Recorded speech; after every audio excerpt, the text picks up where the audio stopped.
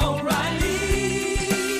You need parts? O'Reilly Auto Parts has parts. Need them fast? We've got fast. No matter what you need, we have thousands of professional parts people doing their part to make sure you have it.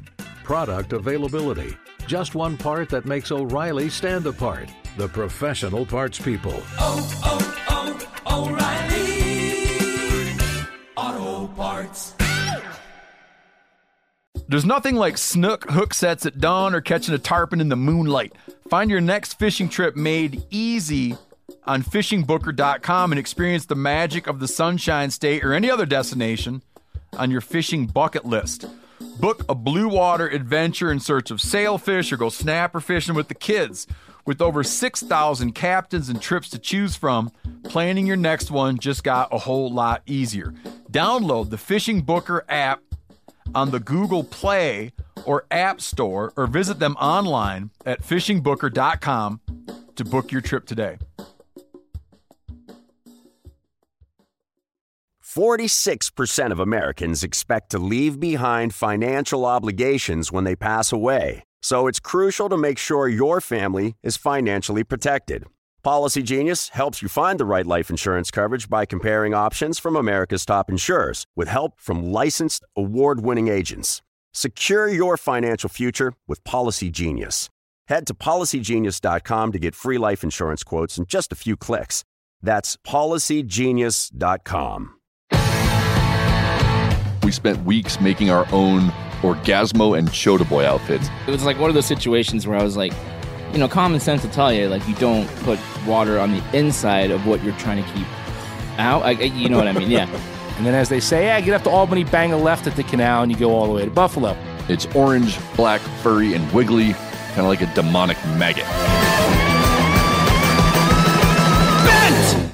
Good morning, degenerate anglers, and welcome to Bent, the podcast that hands out full-size musky plugs on Halloween, not tin split shot like your cheap-ass neighbor. I'm Joe Cermelli.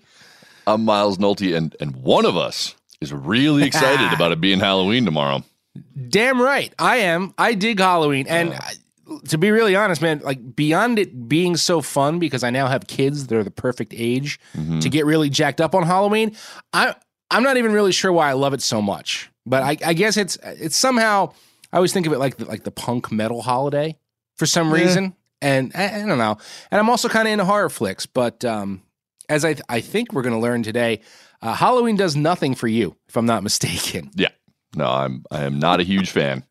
The final nail in my hatred for Halloween coffin came, mid-20s, late 20s, something like that, after losing a costume contest, right? So a buddy of mine and we spent weeks. We had this great idea, and we spent weeks making our own Orgasmo and Chota Boy outfits. No, you were not. Like full on and Chota Boy. And you did Chota that? Boy. Yeah.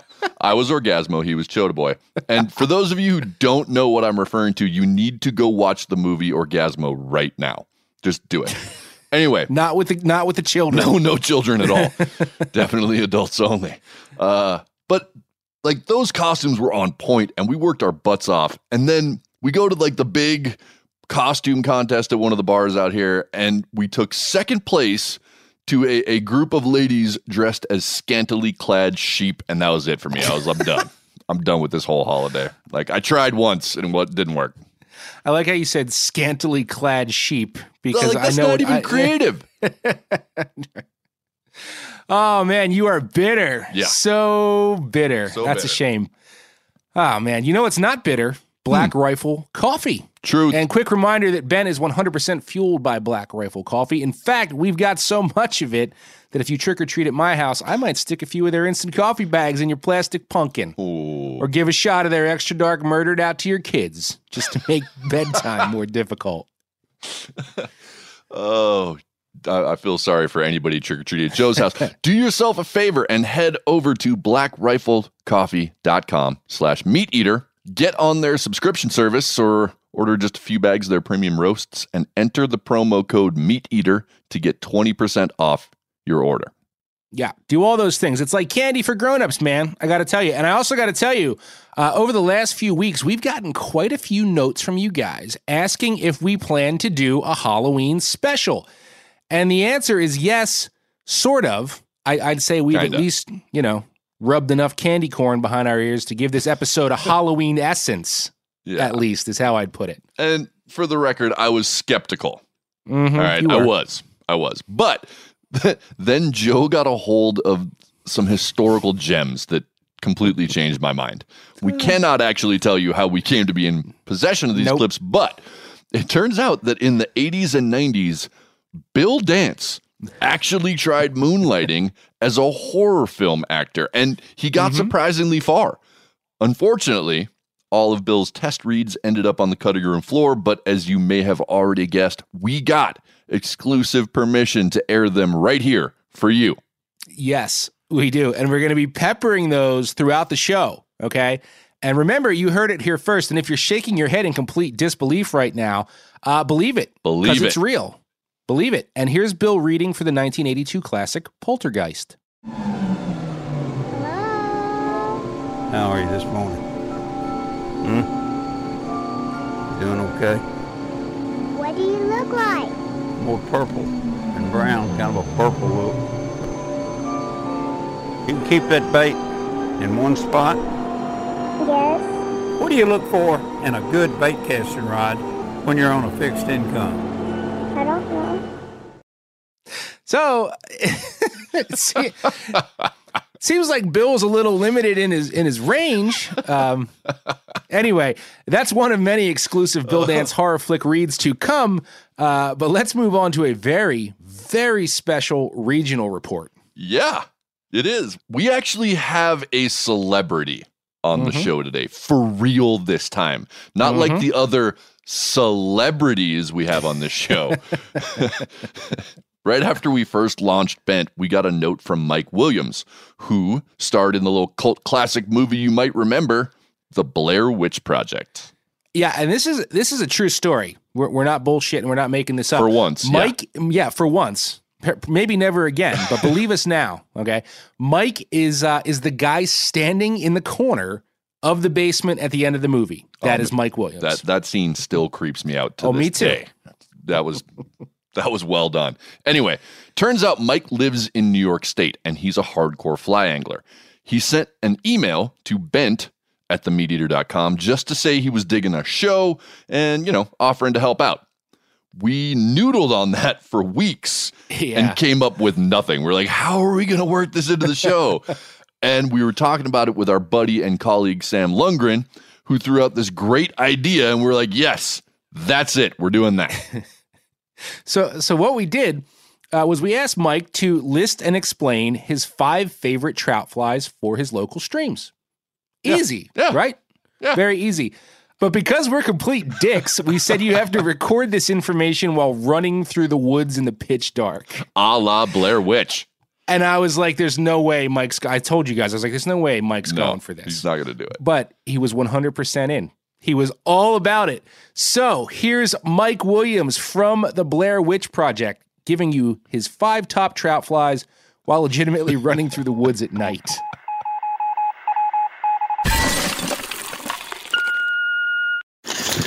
Hey guys, all right, so for the Croton River system, I'm gonna go with top 5 flies.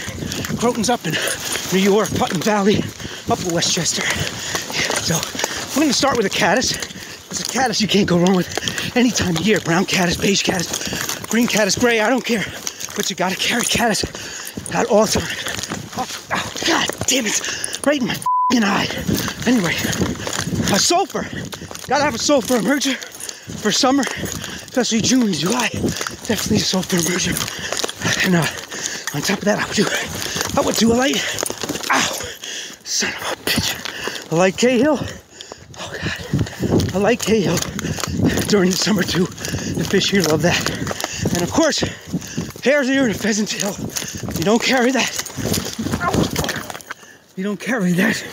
God damn it. Well, then you don't know what you're doing. And you're not a fly fisherman. I hope this helps. Tight lines. Gotta go. Oh, man. Mike, we thank you for that, man. You were such a good sport. Thanks for reaching out, and you guys should follow Mike on the Instagrams. He's at Sipping Rises. Thank you, Mike. And we're sorry, but not really, because that was funny. Moving on. It's time to continue the theme of making people uncomfortable. This time with our Smooth Moves segment, where we let guides and charter captains bitch about stupid things their clients have done. Yeah, and we're going to throw it back to what I call the Upper D session. A few months ago, when I spent a few days at the Guide Shack in the Catskills with some good friends, including our amigo Marty Yee, who has a story for us today so frightening it's guaranteed to make you lose control of all your bodily functions. But before we kick it over to Marty, just to set the mood, here's Bill Dance in The Exorcist. Twitch, twitch, pause. Twitch, twitch. Twitch, pause. Twitch, twitch, twitch. Why did you do that? Why? Why did you do that, Terry? Oh my God.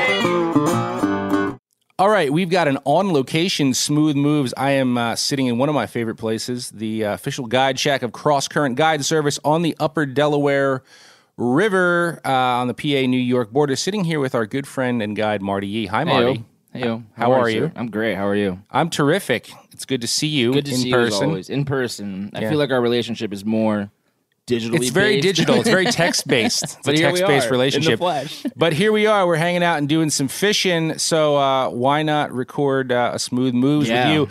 How long have you been a guide, Marty? Remind me. So I'm relatively new in that sense. This is my fourth year. I'm on my fourth season this year. But 4 years is enough time to see some ridiculous shit. Oh, yeah. I mean, for the amount of days that we're out, it's we see a lot of people, a lot of situations, a lot of weird things. Yeah, you guys get a lot of New York City clientele and stuff. City, yeah, like you pull people from all over the place all up here. over. Yep. So hit me, man. What's the one that sticks out in your mind that's like I just don't believe that shit just happened? Yeah, so this was actually my first year. I was very new, like very green, cherry. And it may have been like one of my first trips, really, now that I think about it. But, Okay. So this guy, real nice guy, comes up. He's from somewhere downstate, and he's somewhat new to fly fishing. He's trying to get back into it. So we talk, and he's like, I don't have waders, I don't have gear. And I'm like, that's fine. I'm like, I got everything. What size are you? Oh, perfect. I got my old backup pair you can wear. Okay. Right? So it's fine. Everything's great. We meet up. We're out on the water. We actually have a pretty decent day, like for my first year guiding considered, and he's not a great, at the time wasn't a great angler. Right. But I schooled him up. We got on some fish, and then throughout the day, I always check with people. Like, hey, do you need to take a leak? Do you need to use the rest? Do you want to step out, stretch your legs? So I realized we're like in hour 6 of the day, and the guy hasn't taken a piss once. And I'm like, okay, I can do that. Yeah, but me too. This guy, is a little bit older in age, and I take that into consideration. So I'm like, dude, do you want me to pull over? Do you want to take a leak? He's like, no. Throughout the day, he's like, I'm good. I'm like, okay. Go out the day, stick a couple more fish, eat lunch, hanging out. Finally, again, back to hour 6, 7. I'm like, all right, so do you need to piss? Because I'm going to get out and piss. And he's like, I've been pissing. And I laughed. I was like, ha, ha, ha. And he was like, no, I've been pissing in the waders. And I was like, excuse me? He's like, oh, is it not like a wetsuit? I'm like, absolutely not. Shit, and, dude. these are my old, I don't Were they remember. boot foots? Or stocking foot? They were boot foot, actually. So he was just filling his boots with piss all day long? Absolutely. And he thought it was like a wetsuit. He thought I don't know, maybe it's a wetsuit or dry suit. Either one. You're not supposed to pee in wetsuits either. I don't know. I don't dive or anything. But turns out he just I'm sure he went a bunch of times, and then he felt so bad. But it was like one of those situations where I was like, common sense will tell you you don't put water on the inside of what you're trying to keep out. You know what I mean? Yeah. So turns out the guy ends up buying those waders. So he acquired a new pair of used waders. So that's one of many stories I've had in the last couple of years. So. Dude, that's so gross. It is gross. How uncomfortable is that to fish all day and you're just pissing in your waders? I'm sure you've had water in your waders. Yeah, exactly, man. Just getting water down your waders. I know. When I have a leak in my waders, instantly I'm like, there's a leak in my waders. And it's very uncomfortable. And I'm like, I don't want these on anymore, and I want new waders immediately. This guy just didn't give a shit. He was just pissing. Essentially, he was pissing his pants, too, because he was still wearing, I don't know, whatever pant, shorts or jeans, whatever he was wearing underneath. So he was still urinating like in his underwear and pants as well as inside of my backup waders. You know what? All right. People are going to be all over this guy. Like I can already hear or imagine the feedback we're going to get. And people are going to be like, what kind of dumbass pisses in waders? I can see how this might happen. All right. For folks who know wetsuits, you're supposed to piss in them. That's part of the deal. That's what you do in wetsuits. Wait, are you? Yes. I thought you weren't supposed to piss in your wetsuit. You don't piss in dry suits. You do piss in wetsuits. Yes. Okay. In fact, particularly if you're in cold water, pissing in wetsuits is like what you look forward to because it's a little jolt of heat all over your body, right? And so I can imagine someone who's only been in wetsuits and it's their first time in waders might assume that it's the same, let's call it evacuation protocol. All right. But that said, how miserable would it be to marinate in your own urine all day? Yeah. To me, man, it's just terrible to me, man. Ugh. But I'm also that dude, like, I get a drop of barbecue sauce on my shirt and I want to change it immediately. So I couldn't just like fish in piss-filled waders all day. Just icky. All right, we're gonna stick with the theme of icky, which Halloween and icky. That's what we got for you. Joe's got a book for us this week. Yes, Joe can read. Yes, he can. It's almost time for Frickin' Philistines, where we choose a book, like an actual book with printed words and everything, that we feel is worthy of your time and attention. This one fits the Halloween and horror flick motif. We are entering the world of large predators, which is apparently something Bill Dance knows all about because here he is in The Predator. There's something out there waiting for us. And it ain't no man. He ain't as big as I thought he was, but he's a good one. He just looked big down in that water. We're all gonna die. But unlike the somewhat racist depiction of the alien in that movie, the Predator in the book Joe's going to tell us about was actually real and much bigger and badder than anyone could imagine. So listen up and get ready to put down your screens and read, you frickin' Philistines. What's a Philistine? It's a guy who doesn't care about books or interesting films and things. Then I'm a Philistine. I have been obsessed with sharks since I was a tiny little kid. When I turned 18, I couldn't run to the tattoo parlor fast enough to get a great white inked on my leg. So it should be no surprise that Jaws is my all-time favorite movie and, in my opinion, the greatest fishing movie of all time. But what many people don't realize is that Jaws was inspired by a very real reign of shark terror that occurred along the Jersey coast in the summer of 1916. And Hooper, played by Richard Dreyfuss, even references those attacks in Jaws. And while it may not be a fishing book per se, anyone who loves sharks or Jaws or fishing for nasty predator fish really needs to read Michael Capuzzo's Close to Shore. It is the most detailed, beautifully written account of the events that took place that summer, and it's by far my favorite work of historical nonfiction. All right, and Close to Shore reads like an adventure novel, and what makes this adventure all the more fascinating is the period of time in which it's taking place. This was the final summer before the U.S. entered World War I. Vacationing at the beaches was just really growing in popularity because train lines could carry folks from New York and Philadelphia to the coast pretty quickly. It was easier to get there. And just as it is now, in modern times, the beach was a safe, happy, carefree environment, which makes the juxtaposition of these brutal attacks much starker. The first victim, 23-year-old Charles Van Zant, was attacked on July 1, 1916, while his parents watched in sheer horror from the beach. And Van Zant was swimming with his dog in front of the Ingleside Hotel in Beach Haven, New Jersey, and Capuzzo describes the attack in truly blood-curdling detail. And Charles was actually rescued and made it to the beach alive, but the shark had just done a number on his leg, and it severed his femoral artery. Now, his father, who was actually a doctor, rushed him to the hotel office, agonizing because they knew they'd never get him to the closest hospital about 20 miles away in time. So they made a makeshift operating table out of the office door. But despite their best efforts, and with limited supplies, Charles died of shock and massive hemorrhaging at the hotel.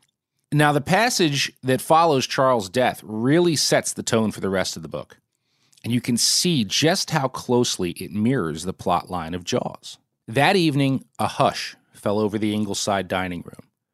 But after dinner, hotel guests cornered fishermen and baymen and other wizened veterans of the shore who drifted on and off the veranda all night long. The red trails of pipes and cigars waved in the night, and the number of people who had witnessed the attack seemed to grow by the hour. Robert Engle tried to remain stoic and calm as reporters from Philadelphia newspapers scuttled about the lobby and veranda, questioning his guests. Disagreements and arguments broke out, until finally a consensus emerged of suspects in young Van Zant's death. A giant tuna, a shark, but most likely a giant sea turtle, which had the power, the fishermen said, to snap a man in half. The attending physician had a different opinion. He recorded the primary cause of death on Van Zant's death certificate as hemorrhage from femoral artery, left side, with the contributory cause being bitten by a shark while bathing. It was the first time a shark bite had appeared as an official cause of death in U.S. history. Seeking to reassure his guests, Engle stood and declared bathers had nothing to worry about. The next morning, the hotel would erect a netting around the beach, strong enough to block German U-boats. Swimming in the clear, paradisal waters of the Ingleside would go on as usual. But a somber mood pervaded the Ingleside that evening, as one by one, the hundreds of room lights that cast out over the shore winked out. A new and nameless fear had seized the guests, a fear of the unknown as well as a fear of the sea. Even those who watched the attack had little notion of what they had witnessed, except to agree, as W.K. Barclay told whoever would listen, Mr. Van Zant's death was the most horrible thing I ever saw. That scene sets the tone for the entire rest of the book, and of course, more attacks followed after Van Zant, which set off a media frenzy and hysteria that ultimately led to shark hunts coast-wide with everything from rifles to nets to dynamite to baiting hooks with cow lungs. And interestingly, and while I don't want to give too much of the ending away, the culprit remains a mystery and is still debated to this day. Was it a white shark or was it a bull shark? And Capuzzo does a terrific job of breaking down all sides of the argument towards the end of the story. But the most important takeaway from Close to Shore is that without these attacks from 1916, there probably would have been no Jaws.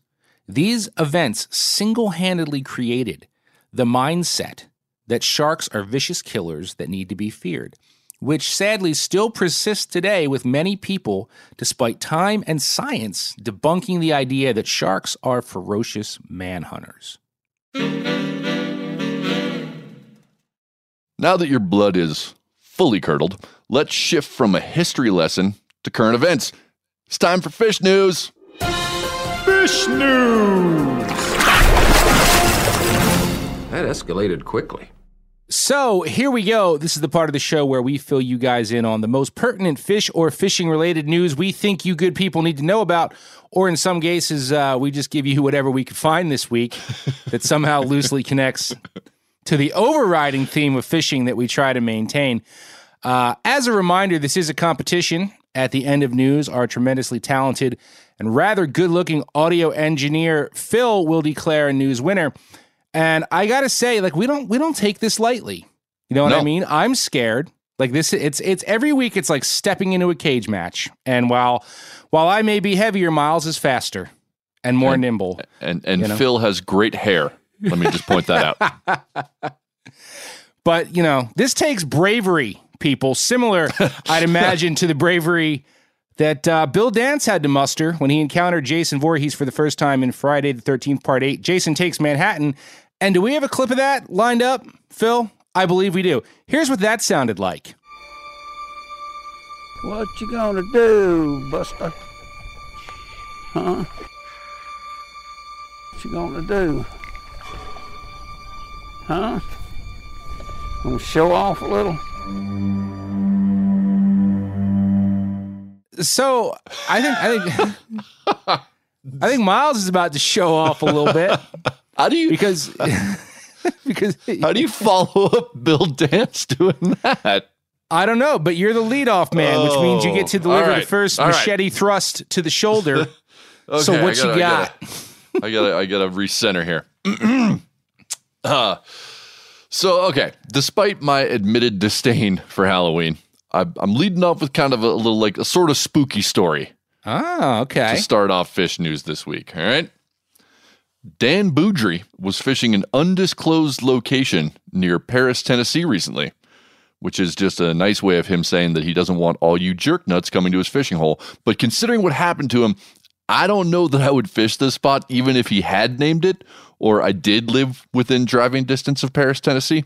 Anyway, Dan was fishing a jointed crankbait from shore when he hooked into a respectable little largemouth bass. Nothing to crow about. Nothing's going to win any contest, but not a dink. A decent bass. It's a nice everyday bass. Yeah.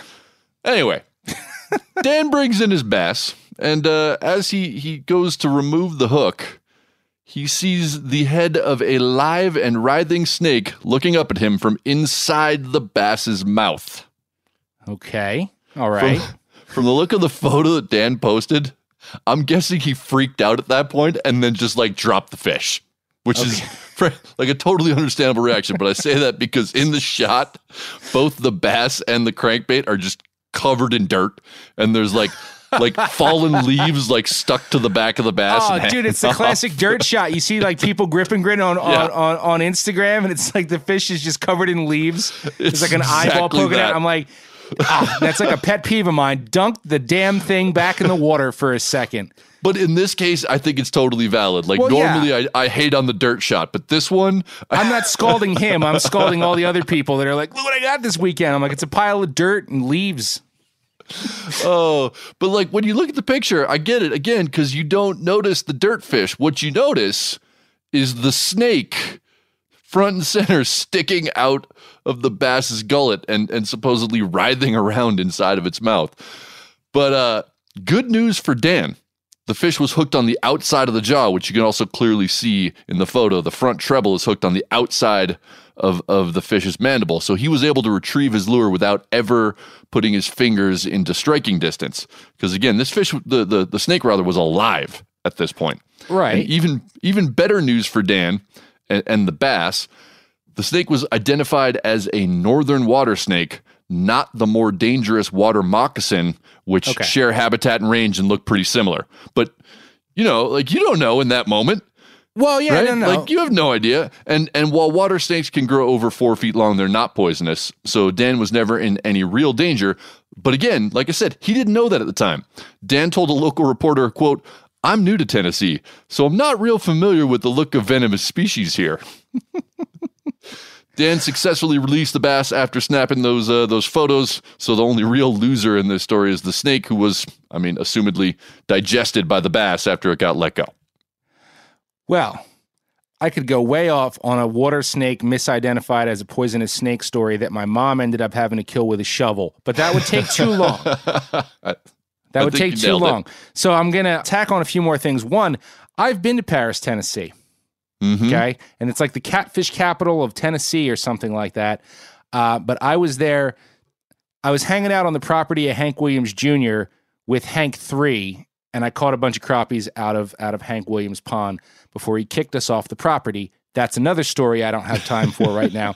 But I think the overriding thing here, the thing I take away from this the most, that's what I was wondering. What kind of snake is it? That's a big question. But besides that, how many times over the years have you seen somebody, it's actually pretty recently, trying to push a snake lure? Savage Gear, I believe it was. Only a couple of years ago at ICAST, their big release, and of course, they're the ones that are always like making the bats and the baby panda and the marsupial. Their big thing was a snake. And even way before that, I've got old soft plastics in the garage. I don't even remember what companies, but they're like molded garter snakes. And there have been these people that like really try and push that as a food source. Like you need to be doing snake. Same time, fishing the snake bite. Yeah. Same time, dude. How many hundreds of thousands of snakes have I watched swim across ponds and ditches? And I have never seen one get eaten. So, I know it happens, but that's every time I see the snake in the fish mouth thing, that's what I think, is that there are actually people out there trying to promote that and tell you, like, you got to use more snake. They eat these things all the time. They do this all the time. And I'm not so convinced. I think it's like ducklings. I think it's pretty rare. It happens occasionally. There's a great video out there somewhere of someone doing a homemade snake bait, like rattlesnake bait, and getting a giant rainbow trout on one. But just because it has happened and someone caught it on camera doesn't mean that it's the thing that you should be chasing for your bite. That's what I'll say. The reason that I gravitated to the story was really just like Dan was such a relatable character to me. He's like, I don't know what just happened, but I caught a bass and there's a snake head sticking out and it's looking at me and I didn't know what to do. And so really for me, the reason that what sold me on this story was Dan. So thank you, Dan. I feel like you're someone I could hang out with. I feel the same way. I love Dan. I love the story. And it's kind of like a little theme as of late, because I did not grab this as a news story, but there's also the one going around and the dude is just chiefing on that alligator, but it's coming up out of dark water. He doesn't know what it is. And he's just cranking on the side of the boat and like heaving, and all of a sudden that head pops up. So there's been like some fishing reptile things happening. Just in time for Halloween. Just in time for Halloween. O'Reilly Auto Parts are in the business of keeping your car on the road. O'Reilly Auto Parts offer friendly, helpful service and the parts knowledge you need for all your maintenance and repairs. If you're confused about what part you need, like what wipers are going to be the best, what replacement headlights are going to be the best, go into O'Reilly and talk to the people that work there, because they're great and they're super friendly, and they'll get you squared away where you walk out knowing you got the right thing. They've got thousands of parts and accessories in stock, either in-store or online, so you never have to worry if you're in a jam. Do you need your windshield wipers replaced? You need a brake light fixed? You need some quick service? They'll help you find the right part or point you to the nearest local repair shop for help. The professional parts people at O'Reilly Auto Parts are your one-stop shop for all things auto do-it-yourself, and you can find what you need in-store or online. Stop by O'Reilly Auto Parts today or visit us at O'ReillyAuto.com/MeatEater. That's O'ReillyAuto.com/MeatEater. You ever get that feeling you're stuck inside staring at screens and a primal urge kicks in? You crave wide open spaces, fresh air, the chance to connect with the land. Well, maybe it's time to find your own piece of the wild, but searching for property can be a maze. That's where Land.com comes in.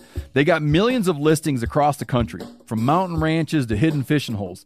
Their search tools are like a seasoned guide helping you narrow down what you want.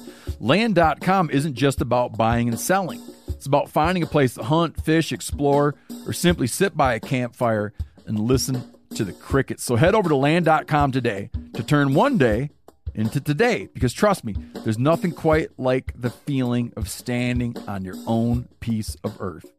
There's nothing like snook hook sets at dawn or catching a tarpon in the moonlight.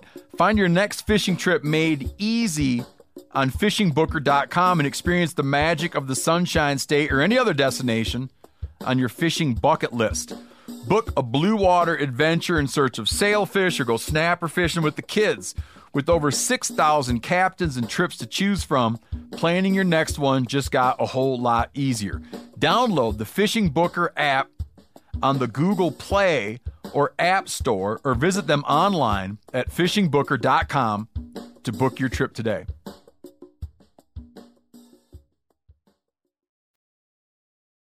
I don't have a Halloween tie here. I have to go history lesson, but I know you're going to like this story. This one comes to us from discovermagazine.com.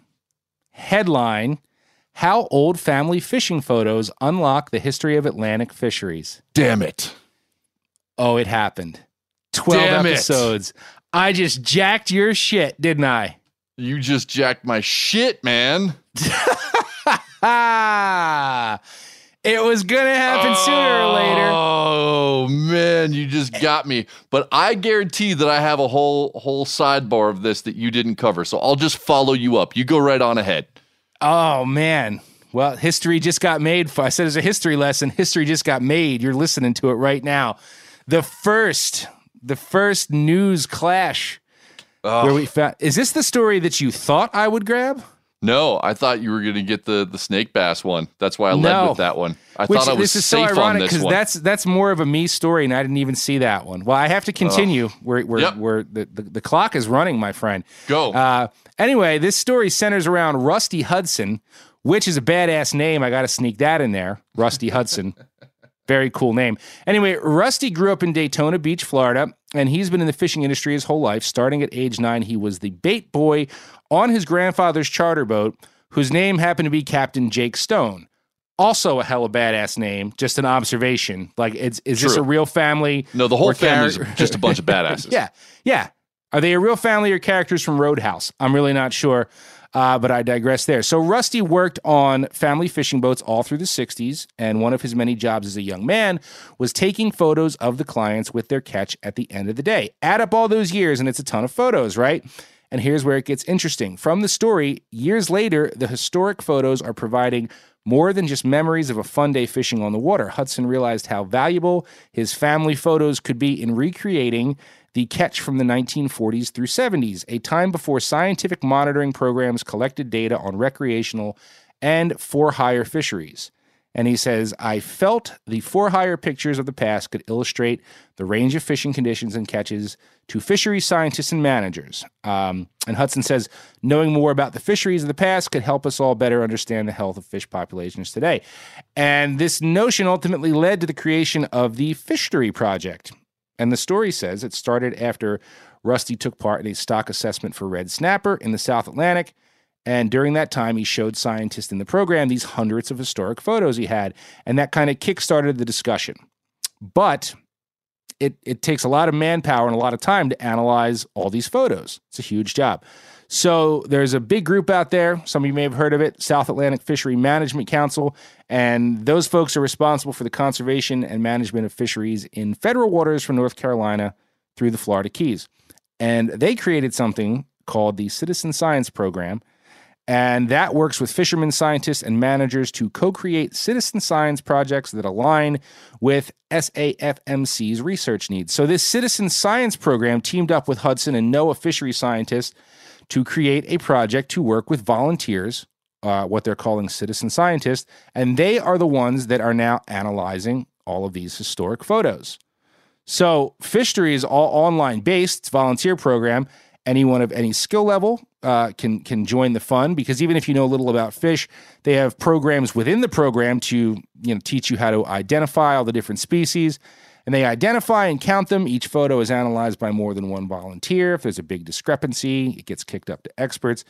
And I think this is the part where we're going to, since now I know we have the same story, like I think the follow-up to this we may differ on. But Hudson calls this a dream come true and believes the analyzing of these photos can inform future science. And to be clear, this only started last May. So right now, it's only Hudson's hundreds of photos that are being analyzed. But there are over 1,400 volunteers. They've made over 25,000 classifications. There are still hundreds of photos to analyze. And if this works, then the team hopes to expand it to collect photos from other fishermen and stakeholders all across the South Atlantic. Now, on the surface, I think this is super cool. And bravo on the idea. And I think we both, I just love looking at old fishing photos. Absolutely. So this is great. And I feel like kind of a jerk, but I got to say that I also think this is flawed a bit. And I'm not entirely certain this is as valuable as Rusty hopes. But before I go on, since I know we've crossed over, I'm going to let you jump in. Like, what are your thoughts on the whole thing? So I had a different lead to this because I think you missed some of the historical context on this one. Okay. And that's where I think this actually becomes valuable and interesting, right? And I think we need to start by saying, like, we like a good grip and grin photo as much as anyone else, right? Mm-hmm. Like, yeah. We, except maybe Lance V, we like a good grip and grin photo as much as anybody you might meet. But, and in fact, just a little heads up here, we've got a whole segment devoted to grip and grins that's going to come up after Fish News. But, like, I love the idea that grip and grin photos have the potential to do like actual good in the world. So that's the first part of the story that I appreciate, is like finding something substantively good about grip and grins, because people love to hate on them so much. And this is a way of being like, oh, you hate grip and grins? Look at this. Science. Yep. Also, I love citizen science. It's something I'm really big on. But there's some history here that I think is really important. And so give me a chance to set up where I think I might maybe be able to change your mind about the validity of this. Okay. Well, do you want to hear the end of my argument before we're duking it out? That's we're up to you. Double duking it out today. I'll just say, and again, if I miss something, shame on me. But the thing is, I feel like this works because you've got this guy that's got hundreds of photos from the same docks from the same area for all those years. But that's not an easy thing to find elsewhere. It's not easy to find a vast collection of fish photos from a given area over this massive date range, which I feel like if you're actually going to pull any useful data from a study like this, you need to have what he has. And in my mind, it's also like we know stocks are declining. We know that's a given. But if you had captain's log data on sea temps for all those years, weather patterns, how much bait they were seeing, okay, but I don't know. I read it as they're just IDing and counting fish for the most part, because what else do they get out of a photo? And, Rusty had said these photos help capture a range of fishing conditions. How? Am I missing something? Yeah. So this isn't the first time this has been done, and this is where I think this is where I see the value in this. Okay. So let me start with a little bit of background. The term shifting baseline syndrome was coined to describe humans' general inability to measure long-term changes in our natural environment, right? Okay. Because individuals only live for a short period of time in comparison to the life of a species. It's very difficult for us to accurately assess long-term changes in the world around us, right? Whatever you experience throughout your life dictates your baseline for normal. But that baseline resets or shifts with the next generation, right? So when you're like, hey, Grandma, I had a great day today. I caught 6 trevally and 2 pufferfish and a barracuda. And Grandma's like, that's not a great day. That's terrible. When I was your age, we could do that in an hour, and they were all bigger than the ones you caught. And I know too many grandmas who I can't talk to because they're like, oh, you had a good day? Yeah, you think that was a good day? I'll tell you what a good day. And the thing is, in that case, you're both right. It's just that concepts of good or pristine, they get reset generationally. And that's where we get this idea of the shifting baseline syndrome. And that's become a central tenet across the natural sciences, right? Researchers recognize that our planet and the populations of plants and animals that live here have changed dramatically in the past 150 years. But we as individuals don't generally notice those changes because they happen too slowly. Right. Okay. And this concept is a big deal these days. And a lot of our listeners have probably heard of it. But the thing is, what we're talking about right now with Rusty, this has happened before. Fishing played a major part in people coming up with the idea of the shifting baseline theory. It was originally put forth by a fisheries biologist named Daniel Pauly back in 1995. Pauly proposed that our fish stocks had declined far more than the research was able to recognize, and that we needed to look at, or that scientists needed to look at anecdotal historical evidence to really understand how much things have changed. By anecdotal historical evidence, he was proposing that scientists need to put stock in things that they had traditionally ignored, right? We don't have the scientific measured data going back that far on all these things, so people weren't looking at them. So we got to use what we have. And in this case, it's like stories from old timers and photographs. And he even proposed using old menus. And so one of the seminal follow-up papers on this theory is called Documenting the Loss of Large Trophy Fish in the Florida Keys Through Historical Photographs. Its author, Lauren McClenachan, proposed that, quote, historical photographs provide visual and quantitative evidence of changes in mean individual fish size and species composition for groups of marine fish that have been targeted by sport fishing. So he looked at Key West brag board charter photos from 1956 to 2007. And what he found was pretty damn shocking. Mean fish size declined by over 88%. And the charters went from catching lots of large predators like big groupers and sharks to primarily small snappers. So this is all what you're talking about, this new project that's being proposed. This has happened before. They're just scaling it up and trying to leverage what some other researchers have done through citizen science into a bigger project. And I think that is damn cool. This is not new research theory. They're just growing it. Okay. So I'll just jump in. First, I'll apologize because this should have been your story. Because you said much more smarter things about it than I did. You did far more research. You've informed the listener far more than I ever could. And I'd like to go on record right now and say, Phil, if this was the Sway story for a winner, I'd like you to please attribute this story to Miles. Because you just said some really smart shit that just made me feel real dumb. And I have to live with that. But there was our first crossover. I felt like a winner because it was my turn, and you have made me the loser. So good on you. Well, I'll take that, and I appreciate that. And I just want to throw one more thing in here at the end, because I do think this is very cool. And like I said, I'm a huge proponent of citizen science. If you guys are interested in getting involved, you should go to scistarter.org. That's SCI starter.org, and enter fish story into the keyword search. And yeah, I just think it's a great project, and I really hope it's successful, because I'd love to see it implemented elsewhere and go into fisheries that I know something about, because I would totally get involved. Now, see, I didn't even bother with the link because I was like, this is dumb. Shit. I feel awful right now. I've ruined my afternoon. Damn it.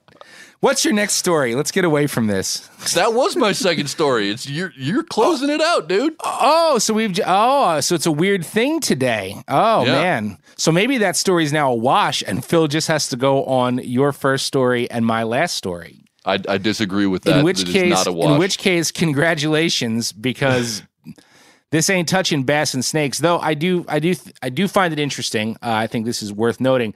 Interesting little tidbit here from my neck of the woods, and fitting since we just had Ray Liotta on talking New York salmon. He's smiling about this because it's directly helping his tackle business. And this actually comes directly from NewYork.gov. Headline on this one: Governor Cuomo announces program to extend fishing season and improve renowned angling experience in Western New York. And here's what it says. Governor Andrew Cuomo announced the start of a new pilot program as part of the Reimagine the Canals initiative that uses water from the Erie Canal to enhance already renowned fishing opportunities in Western New York.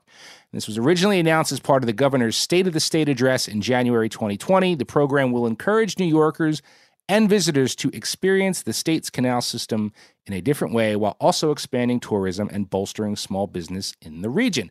So, to back up a little bit, I'm betting most of you, at least a good chunk of you, have heard of the Erie Canal, at least, right? I think there was a song about it. I think that's the same. I think there was a song about it. Somebody wrote it. Anyway. Have you ever heard of the Great Lakes? Anyway, the Erie Canal runs from Albany to Buffalo. It was completed in 1825. And for the non-history folk back in the day, right, that was the superhighway of the country, or the East Coast at least, getting goods from the Atlantic Ocean to the Great Lakes. You'd go from the ocean up the Hudson River past New York City to Albany. And then, as they say, get up to Albany, bang a left at the canal. You bang a left at the canal and you go all the way to Buffalo.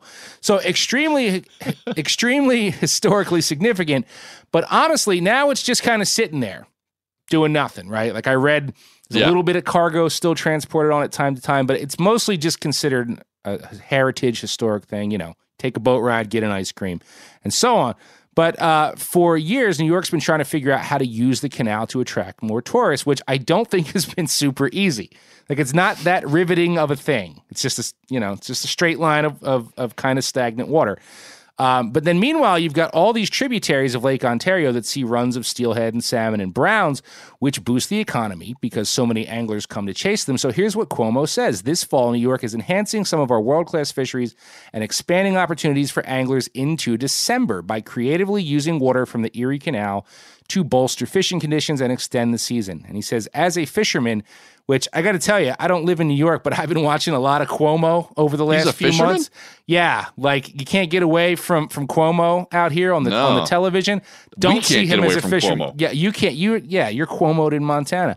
Yeah. I'd love to know what kind of fisherman he is. I don't see him fishing. But he says, I'm pleased to see our incredible Lake Ontario tributaries will be host to even better experience for our anglers. This innovative use of iconic infrastructure continues our strong tradition of ecotourism while supporting our small businesses. And it goes on here, the New York State Canal Corporation says by increasing the levels and flows in streams, it will encourage fish to travel further upstream, which expands areas for ideal fishing conditions. In addition, the Canal Corporation will extend the annual draining of the canal in Western New York to create a longer season for anglers. So I think this is cool and smart, right? Because while there are a few tailwaters in the mix out here, most of these tribs are rain and groundwater reliant, right? Mm-hmm. So this really could extend the amount of time that they're holding fish, and dare I say, maybe spread people out a bit. Maybe just a little bit. It's probably asking a lot, and I don't know. Could be wishful thinking, but it's a smart economic move. And the story actually says the canal has provided a bit of a lifeline in the COVID economy because it's essentially stimulating the outdoor economy for a few extra months. A lot of these rivers, by the end of the fall and in November, there's just not enough water in them anymore for the fish to run, or it's over. So they're giving businesses tied to fishing, be it motels or restaurants, tackle shops, a few extra months. And I just found it refreshing because you hear so many stories about resources being fought for and withheld that I just feel like it's nice to hear one where it's like, you guys need this water. Let's all have harmony here. Here you go. Yeah, no, that's a great story.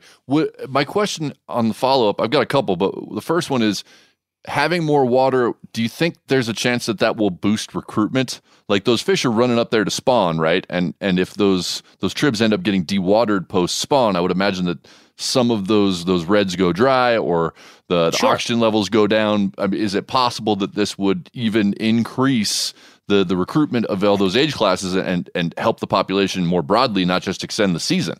It certainly could, but then you have to keep up with it, right? And here's the reality of these streams. There's certain ones that were sort of pre-programmed to have these runs. The big streams where this was a state program, but you have all these other streams that come into Ontario, and just sort of by default, a couple steelhead go wayward, a couple salmon go wayward, and they establish these tribs that were not necessarily originally stocked to create a run. So then you have, a lot of these fisheries that are in flux. It's like 1 year, I'm making up the Sandy Creek, whatever. It's like, dude, it was banging last year, and it might not happen again for 3 years, all based on conditions. So if this works and really does what they think and shows a little boost and gets angler numbers up and stimulates the economy, whatever, if this is something they're willing to do year over year to extend that flow based on the Erie Canal is just sitting there, hell yeah, it could create much better fishery long term in a lot of these tribs that are just sort of hit or miss.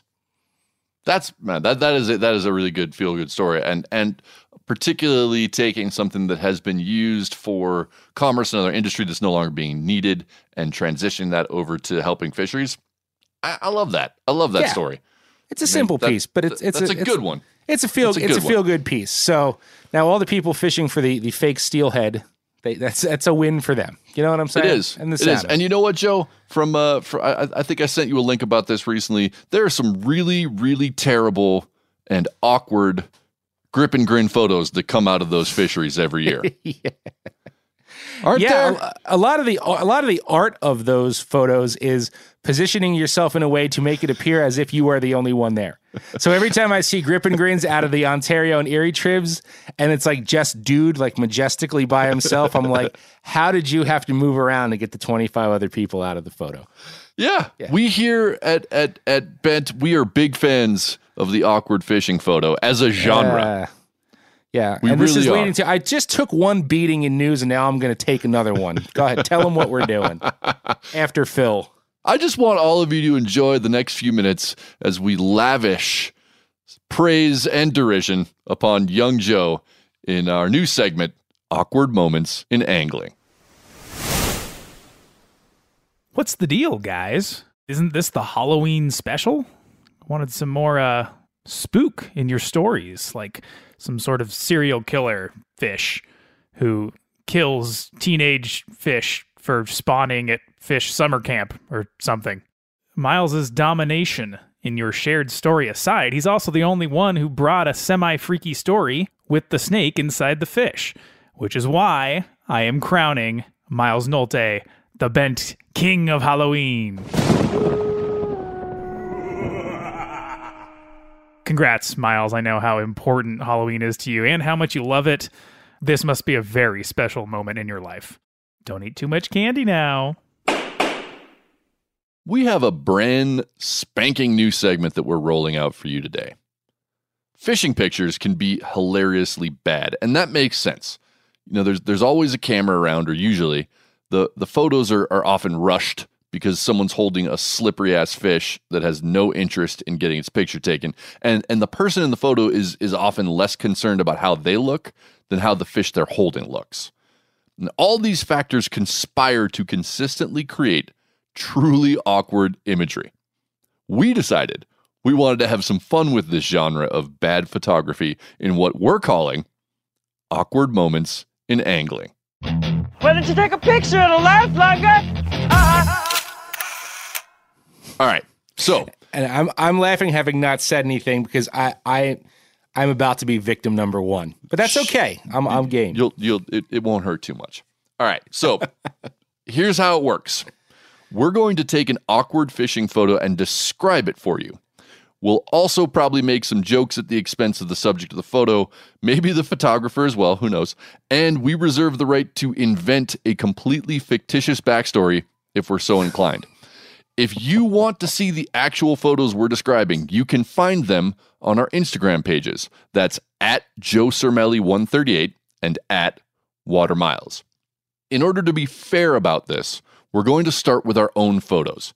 Joe and I will each take a stab at burning photos from each other's past, but that's going to get boring quick, and we'd like to deepen our pool of options. So if you have an awkward fishing photo that you'd like to have mercilessly heckled on a podcast, please send it to bent@themeateater.com. If we choose your photo, you will get a sweet thank you gift from us that will make both of your friends jealous.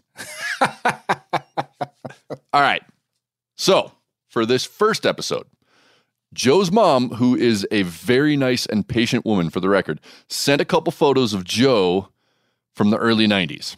And even though this segment has just started, I'm already going to break the rules because instead of choosing just one photo, I'm going to describe them both. Oh, come on, dude. See, Joe? You said we can't keep using ourselves because it'll get boring. I actually could provide enough photos for like months of this, but like I'm giving you one shot. So yeah, that's right. And I'm making the most of it with both photos. So are you ready? Yes. Okay. So in this first photo, we see 8-year-old Joe. And maybe some of you would first notice the very small bluegill he's hoisting out in front of him. It's still hooked to the line, dangling about 18 inches under a classic red and white bobber. But not me. No. The first thing that jumps out to me in this picture is apparel.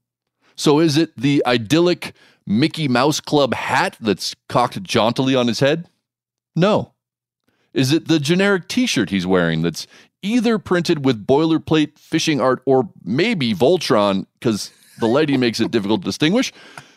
No, not that either. The clothing choice that really jumps off this photo for me is the blue, nightmarish, modern art vomitorium print on little Joe's Zumba's pants. Zubaz, now, get it right. Zubaz. Sorry, Zubaz. Little Joe's Zubaz pants. Now, for those of you who don't know Zubaz, because you either missed or blocked out the early 90s, here's the best description for them that I've ever heard, brought to you by The Gothamist. Quote, Zubaz are basically a sweatpants, chef pants, hammer pants hybrid featuring an elastic waist and an oversized leg that gradually tapers as it nears the ankle. They were very popular amongst the Joey Buttafuoco set in the early 90s. End quote. They still make Zubaz pants for the record. You could still buy them. They do. I might be wearing them now. You don't know. I thankfully I can't tell. What's so great about this whole outfit is the cognitive dissonance between the Mouseketeer hat and the Joey Buttafuoco pants. I feel like we're seeing a picture of little Joe in transition. At the top of his head, he's wearing an almost too on-the-nose symbol of American youthful innocence, while down south, he's rocking pants better affiliated with sexually predacious Long Island Guidos. And that leads us to the second photo from a year later. This shot, which appears to be taken on the same wooden dock overhanging the same neighborhood lake, shows just how far young Joe has come. Joe really seems to be embracing the New Jersey Italian-American stereotype. His sleeveless, baggy t-shirt glows a color that can only be described as electric salmon. He's also clearly growing into his identity as a serious angler. That Mickey Mouse hat gone. Now, Joe's rocking a white foam trucker hat with the word shark stenciled in black above a drawing of a great white. His new hat comes with a couple other upgrades. It's got the ubiquitous gold fishhook bill clip glinting in the sunlight and a silver tarpon pin hovering just above the R in shark. Finally, although Joe is holding an identically sized micro bluegill in each picture, we can see how far he's progressed by his facial expressions. While in the first photo, his face is clearly splitting with pride and elation at the fish he just caught, his countenance in the second photo makes it clear that he now knows this fish's size isn't worthy of photographic enshrinement. He's probably just posing with it to placate his mom. And finally, in the background of the second photo, we have perhaps my favorite detail, a city pigeon creeping up the dock from behind, eyeing the fish like an oversized pretzel and scheming on how he's going to steal that bluegill out of this little kid's hand. Okay, are you done? Is that it? Is that end of rant? That's because all now I've I got. have to tee up because I just have a few things of points of clarification. The Mickey That's Mouse not fair. hat. The listeners aren't going to get to defend themselves. Go ahead. Go ahead. No, but this is a special case because it's me. The Mickey Mouse hat was authentic purchased at Disney. Okay. It looks it. Yeah, and the shark hat with the tarpon pin. Tarpon, I remember, was the fish I aspired to catch. I was enamored with tarpon, even though I didn't know where they were or where they lived at the time. But the thing you missed, which is an easy one to miss, in the year later photo, the cut-off T-shirt, salmon-colored photo, is I'm also wearing a Freestyle watch. You remember Freestyle watches? I did see that, actually, and I decided that I was already going too long-winded, and I decided I'd let the watch go. But yeah, was it a Swatch? No. product? No. Freestyle was the brand, and I liked it because the Freestyle logo was a little shark fin. Do you remember this? I absolutely remember that. Yep, I do. Anyway, I'm going to play by the rules, and I will put both of these photos on my Instagram. And all I will say is that your mom has already sent along photos of you, a lot more choices than my mom sent you. So the next time you guys hear this segment, the tables will have turned, but we don't want this to be all about us, even though you might want it to be all about us. So, as Miles suggested, find those awkward fishing photos and send them to us at ben@themeateater.com. By the way, you can nominate a friend. Like if you're thinking like, oh my God, I got this picture of Robbie on my phone. I'm sending right now. Send it. We'll rip them apart and, say that's thanks to you. And post it on social media. You know, man, of course Miles has to fully shame me when there's barely any time left in the show to defend myself.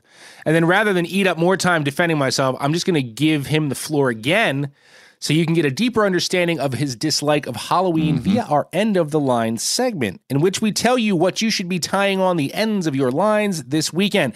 He's got something appropriately black and orange that stings worse than a small sewing needle shoved inside a Butterfinger. Fishy, fishy, fishy, fishy! Well, that's not loud enough, Bert. To cap off our Halloween episode, we are taking a hard look at a classic Western fly. And before I say the name, I feel like I need to recognize the uncouth nomenclature. It's called a bitch creek. I'm not entirely sure how it got that name or when. Other than it originating somewhere in Montana 80-ish years ago, no one seems to know much about its origins. In George F. Grant's classic book, Montana Trout Flies, he admits that even he couldn't figure out the exact provenance of this particular bug. The general consensus among the people who talk about this kind of obscure nonsense is that the fly may be named for Idaho's Bitch Creek, which is a tributary of the Teton River. That name is said to be a corruption of the French word biche, which means doe, as in female deer. French fur trappers originally named that water Anse de Biche, and it seems like some of the ingrates who came after butchered the name into the unfortunate version that we have today. To me, the Bitch Creek looks like Halloween on a hook. It's orange, black, furry, and wiggly, kind of like a demonic maggot. And also like Halloween, the Bitch Creek is overdressed, overhyped, and leaves me feeling cheated and a little regretful every time I really get into it. The Bitch Creek is very similar to a fly I covered in a past episode, the girdle bug.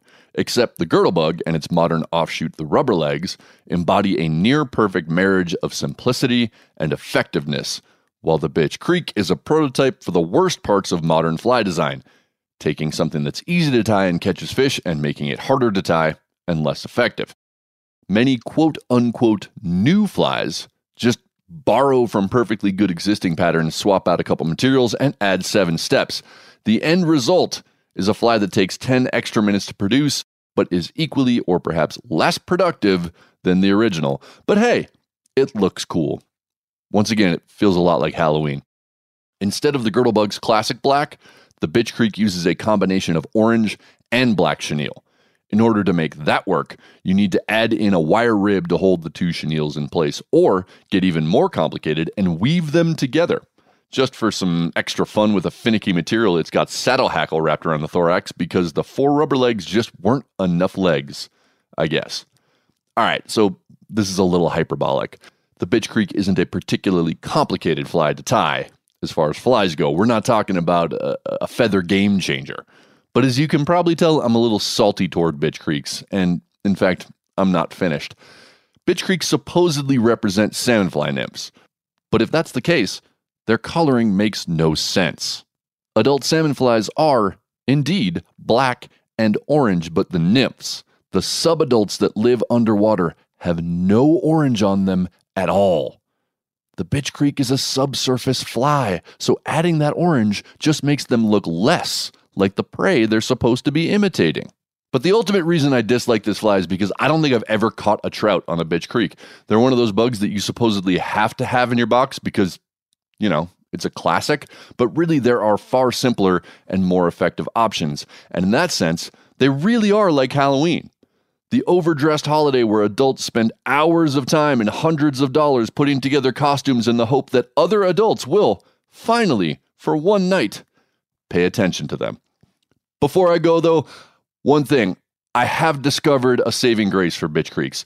Though they may not be very useful in their intended environment or on their intended quarry, they are dynamite for panfish and small bass in lakes and ponds. Those little bastards can't get enough of them. So while I don't recommend you going out and tying or buying a box of Bitch Creeks, if you already have some, don't toss them out. Just move them from the Western trout box to the warm water box.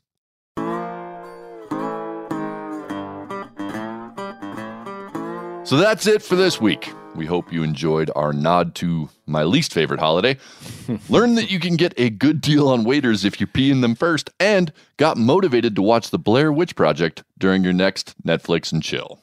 Yeah, and as always, keep those questions, comments, stories, bars, awkward photos now, sale items, and concerns coming to bent@themeateater.com. We love hearing from you. As Freddy Krueger would say, you are all our children now. Matter of fact, here he is saying it to Bill Dance. You are all my children now. All right, just calm down. I mean, there's a needle sharp. See, old boy.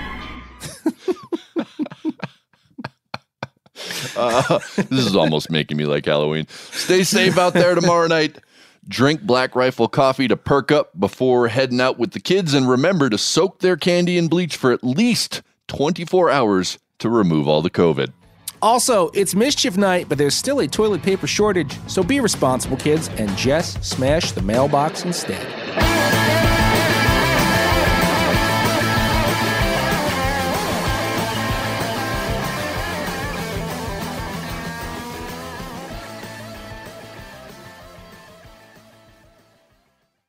You ever get that feeling the walls closing in, the concrete jungle suffocating you?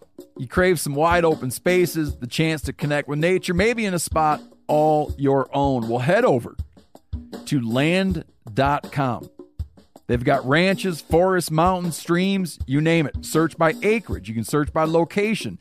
You can search by the kind of hunting and fishing you're dreaming of. Land.com. It is where the adventure begins. Hey, we're going to take a little break here and talk about Interstate batteries. Now, if you're like me, enjoying the great outdoors, you need gear that is as reliable as it gets. That's why I power my adventures with Interstate batteries. I use Interstate batteries in my boats. I use Interstate batteries in my camper. Great for your truck, too. From Alaska to Montana, They're outrageously dependable. Battery is essential. With over 150,000 dealer locations, finding one is easy. For all your vehicles, land or sea, choose Interstate. Head to interstatebatteries.com and find your power today.